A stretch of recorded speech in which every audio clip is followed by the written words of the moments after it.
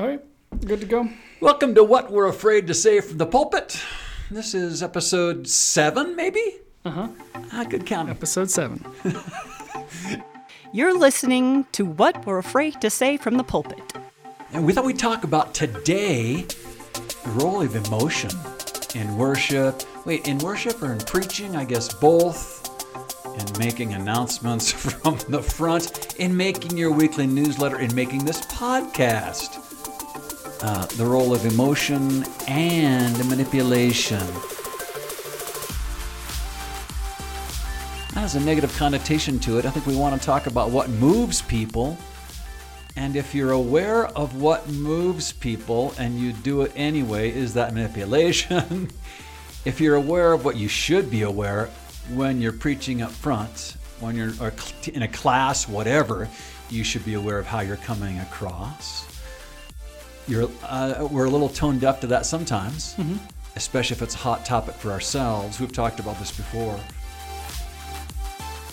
A hyper acuity and awareness that comes from preaching up front when you know who's bored out of their minds, sitting in the pews, even your friends, and when you know, surprisingly, who you look out and go, oh my gosh, that person is really paying attention. They got that point. That's why they're coming up to me afterwards to say, here's what I liked about your preaching. Yeah. Well, and, worship is something that you can't take emotion out of. We all have emotions, right? That's... we would hope so. If we're normal, yeah. So you can't take it out, but also it's good for us as pastors, theologians, leaders in church to be aware of how we can manipulate emotions in some way. Right. I mean, like you're saying, when we're up front preaching, we're hoping we're going to get some kind of emotional reaction. I matter to you out there, that it lands somewhere. It's not just a cognition you're having. Or just wanting them to have some kind of response, Sure. right? That it's not just an intellectual exercise. Our previous comrade, Nick, talked about music a lot in this regard. And he was trying to shape the worship service.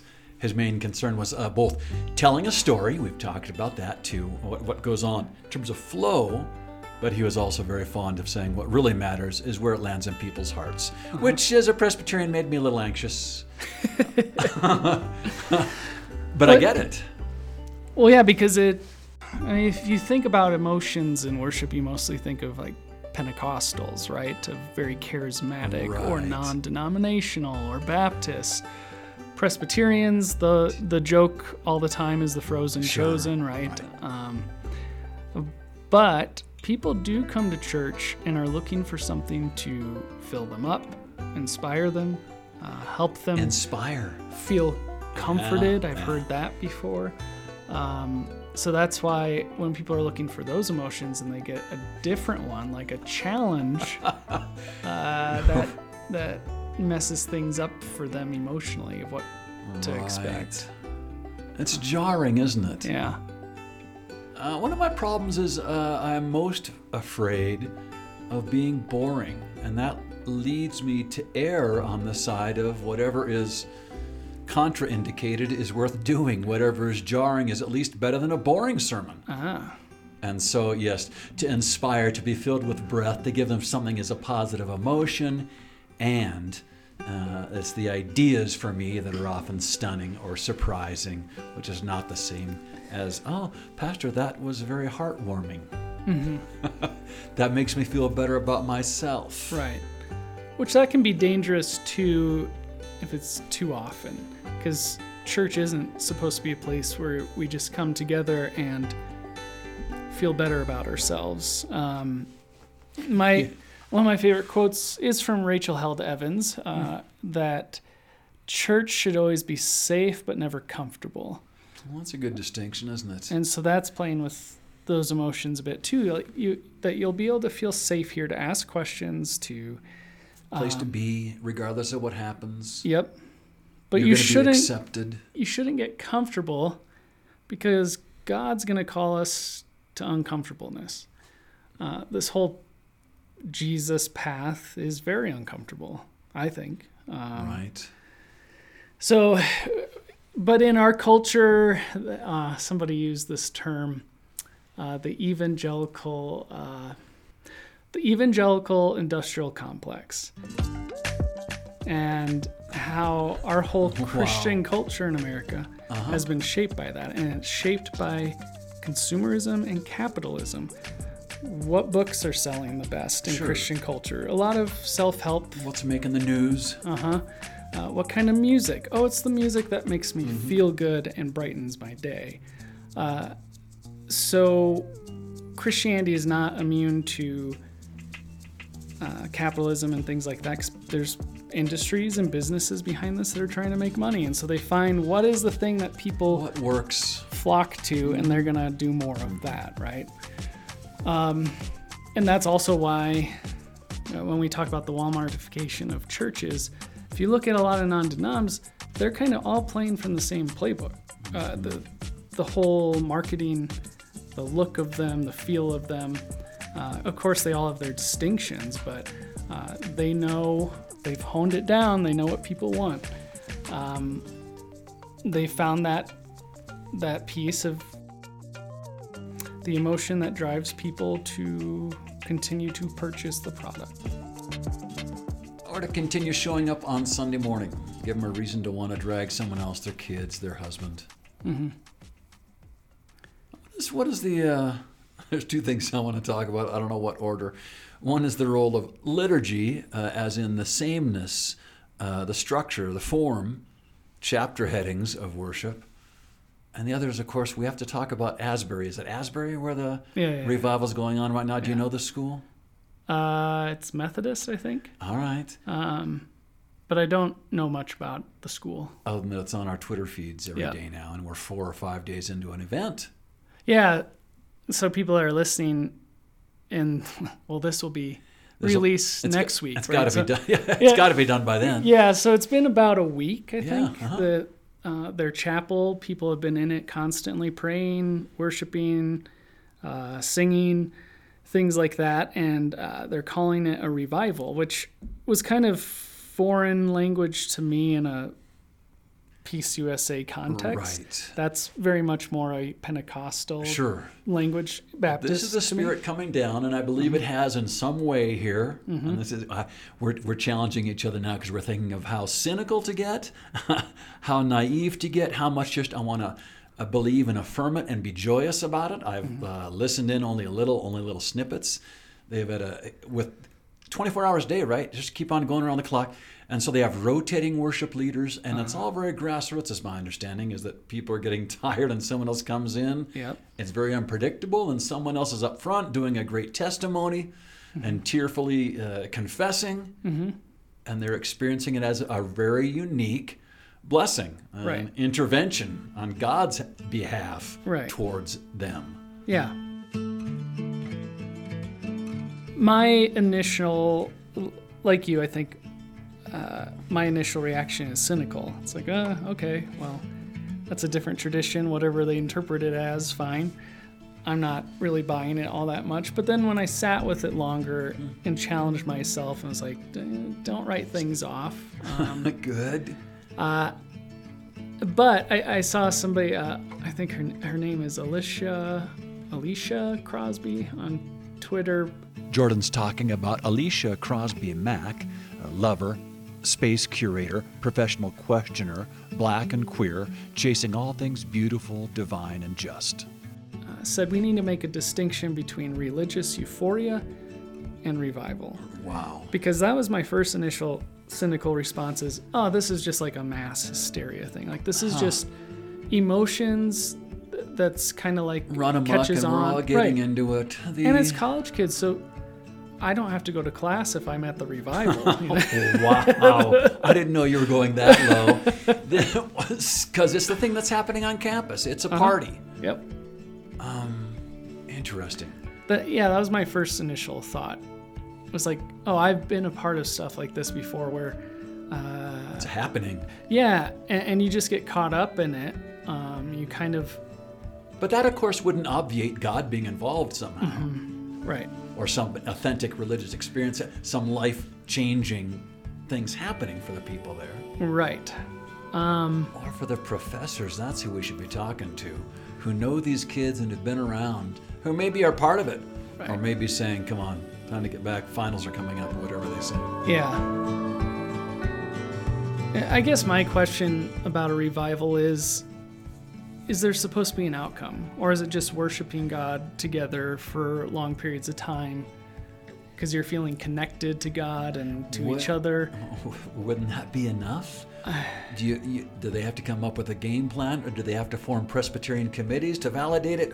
What are we looking for here? Why not a week of just praying and reading scripture and giving testimony and singing and crying and laughing and celebrating? That's a bad use of time? I'm not saying I would be there. No, I'm just realizing the deep cynicalness in me around this. To me, it feels like there has to be some kind of change. In my mind, if it's a true revival of God really showing God's self to people and people connecting to that, there needs to be some form of repentance and not just like, oh, I'm sorry, God, I haven't talked to you as much as I should. A form of repentance that actually transforms your heart. By the way, that's true. You haven't talked to God as much as you should. Isn't that repentance right there, an awareness of Calvin, how far I've fallen? Or for any of us, just, I want to be a better Christian. I want to be a closer follower. I should spend more time praying, praising, reading, studying, being quiet. That's fair. That's fair, yeah. To me, it's just kind of like, unless everybody that's a part of this revival has some kind of transformation, that now they're going to live their lives a little bit differently, then I'm pretty skeptical of it. Then it just feels like camp. Camp. We believe in camps. We send kids on mission trips and to winter retreats. We always long for a lasting change. We know that from our own experiences, adolescents coming back from camp and wanting to hang on to the high, and you can't. Or at least not for an indefinite period of time. I guess that's a good way to kind of give this context for people. Like if you've been to camp or like on a mission trip or stuff, that high feeling you have of like being close to God, we're all together. Community. I think that's what's happening within this. And that doesn't mean it's not revival or it's not God working. I just have I guess a few examples in my own life and experiences of how within worship you can somehow manipulate emotions to bring about something like this. First experience, I was part of a ministry in high school called Teens Encountering Christ. A TEC? See, I'm good at acronyms. Yeah, TEC. All right. That's the shorthand is TEC. Clever. And it'd be like a weekend retreat. All right.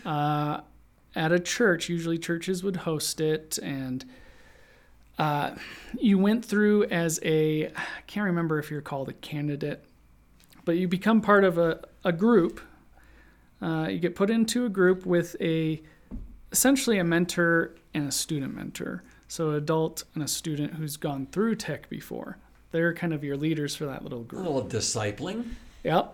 And the whole weekend is surrounded around this idea of we're listening to people give their testimonies about how God has worked in their lives. And some of them are pretty tough stuff. And then there's like a dinner at some point. Oh, gosh, I'm not supposed to talk about this. That's the it gets cultish, and I'll explain that a little bit later too. But you're not supposed to talk about it outside of TEC.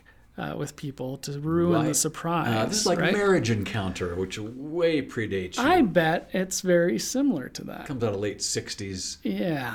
This TEC thing, from what I understand, historically came out of a Catholic thing.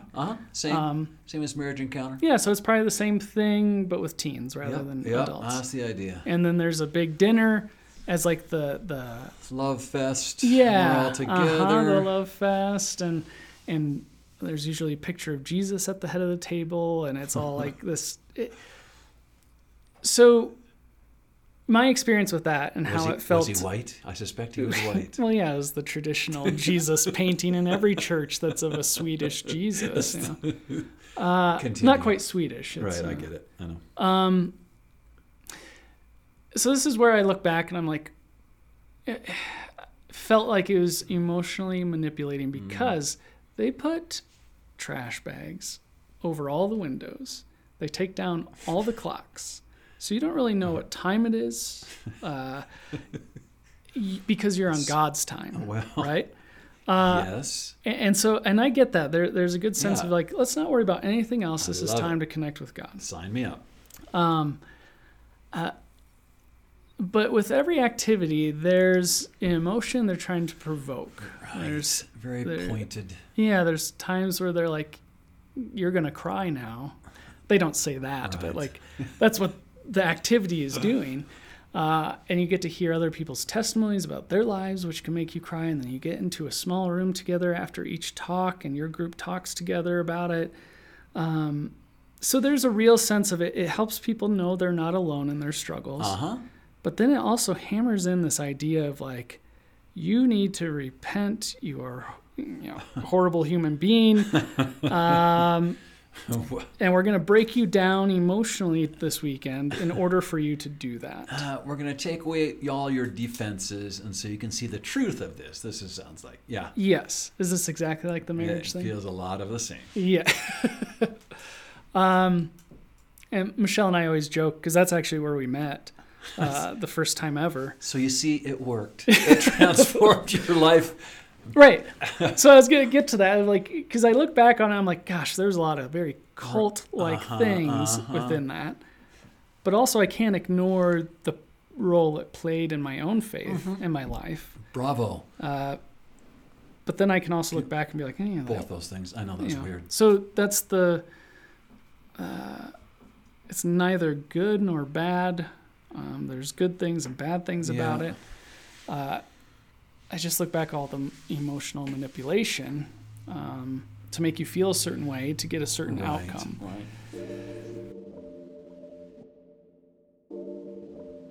Another one was I was a leader on a middle school retreat weekend. It's called Power Connection.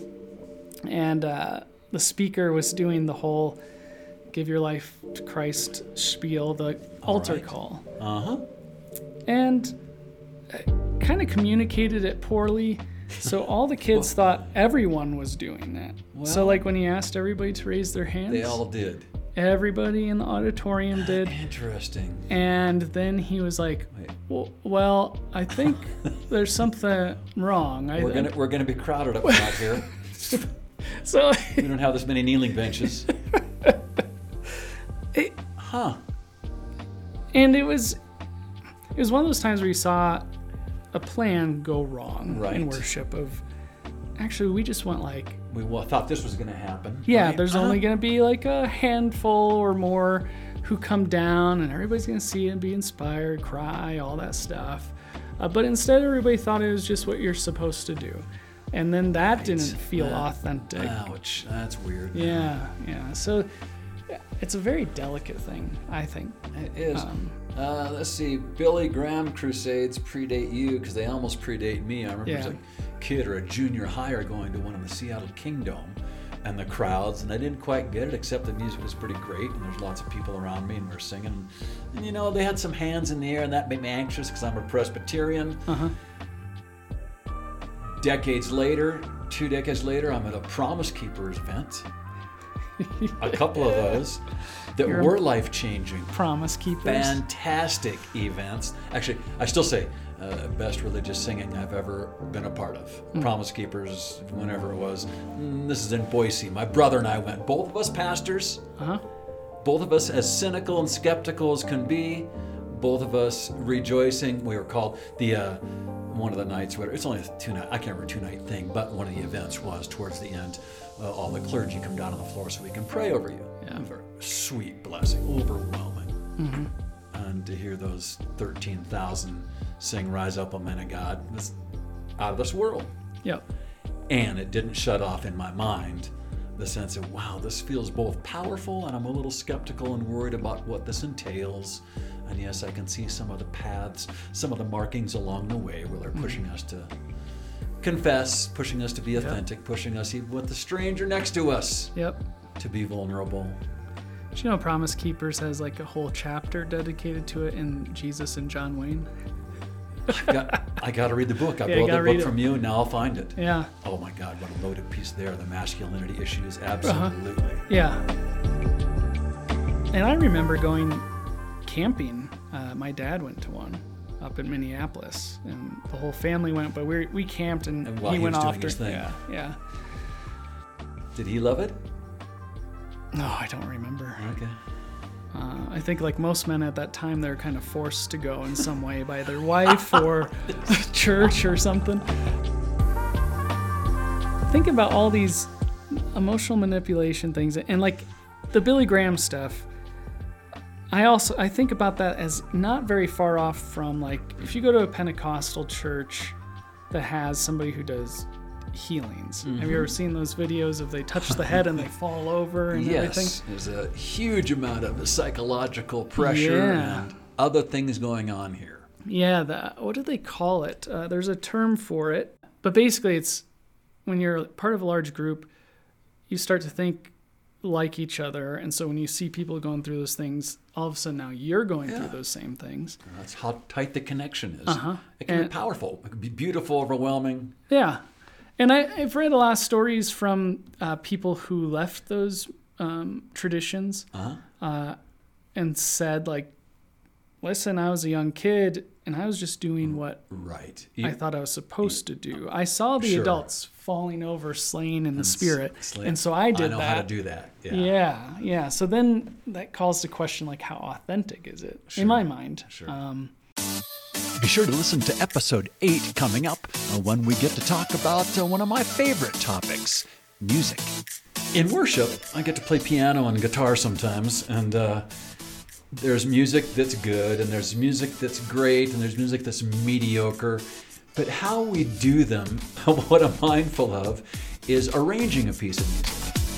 Thanks for listening to What We're Afraid to Say from the Pulpit. God can still work through all that stuff, which kind of makes me mad.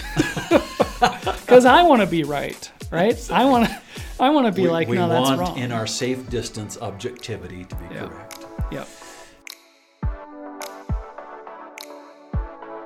Thanks for listening to What We're Afraid to Say from the Pulpit. Conversations on streamable faith and living the questions.